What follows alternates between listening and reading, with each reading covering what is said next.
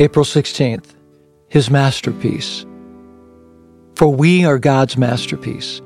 He has created us anew in Christ Jesus so we can do good things He has planned for us long ago. Ephesians chapter 2, verse 10. I was slowly driving the narrow lane up from our house toward the paved country highway. About halfway there, I caught a glimpse in front of me of some small animal in the middle of the dirt road. I stopped the car and realized it was a small bird. He was motionless at first, but then darted into one of the many trees lining the old barbed wire fence beside the lane. The little fellow's brightly colored blue, red, yellow, and green feathers were breathtaking. I thought to myself, what a masterpiece God has made in creating this small, graceful bird. I have been infatuated with the animal kingdom for as long as I can remember.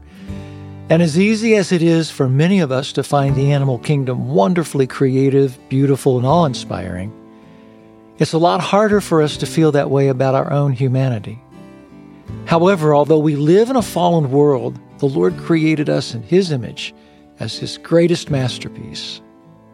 Through the redemptive work of Christ and our obedience to Him, we get to step into a realm of things He has planned for us, good things that bring glory and honor to Him as we walk where He leads us.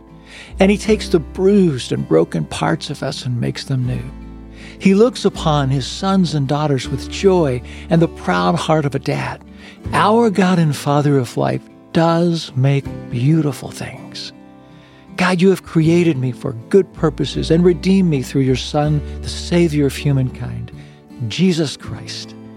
I am the result of your divine craftsmanship, and I exist for your great pleasure. Let this day, all you have planned for me to accomplish and encounter, be done according to your will. Amen. Our Father in heaven, may your name be kept holy.